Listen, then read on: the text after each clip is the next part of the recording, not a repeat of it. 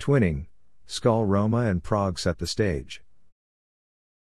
Confirming the international nature of Skal International, over 100 people across 12 time zones participated in a twinning event.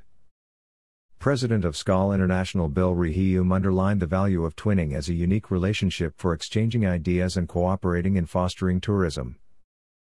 Ceremony ended with statement of resilience during COVID-19 and new energies and creativity ready to be deployed for the recovery of tourism. The Twinning Skal Roma and Prague event was conducted in a hybrid way, partly in physical presence and partly over the internet. The two club presidents, Heinz Riegel and Paolo Bartolozzi, conducted the ceremony in the presence of some members while hosting over the platform representatives from the Italian Embassy in Prague, Dr. Alessandro Pitati for the ambassador H.E.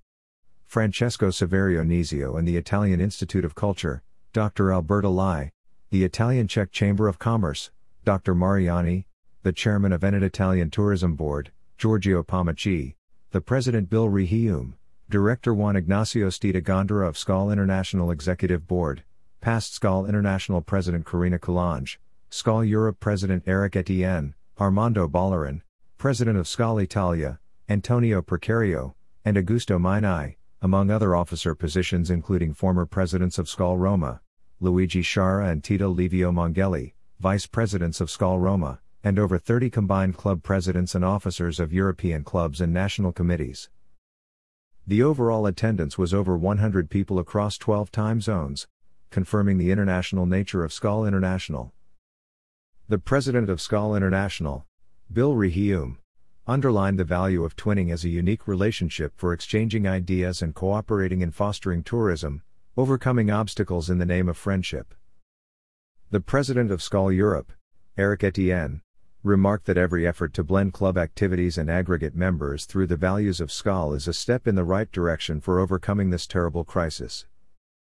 During the ceremony, the two club presidents introduced a program of shared activities, including setting up soon-B2B sessions for operators involved in the tourism and tour exchange existing between the two countries, establishing technical collaboration on web development and club management best practices, and planning common online and in-presence events. The ceremony ended with a strong statement of resilience during the crisis and new energies and creativity ready to be deployed for the recovery of the tourism industry. During the traditional toast to the event, the two presidents remarked how many points of contacts exist, many of them going back hundreds of years in art, culture, architecture, and human values. Both countries have similar economies based on tourism, high-end agriculture, wine, and industrial production. #RebuildingTravel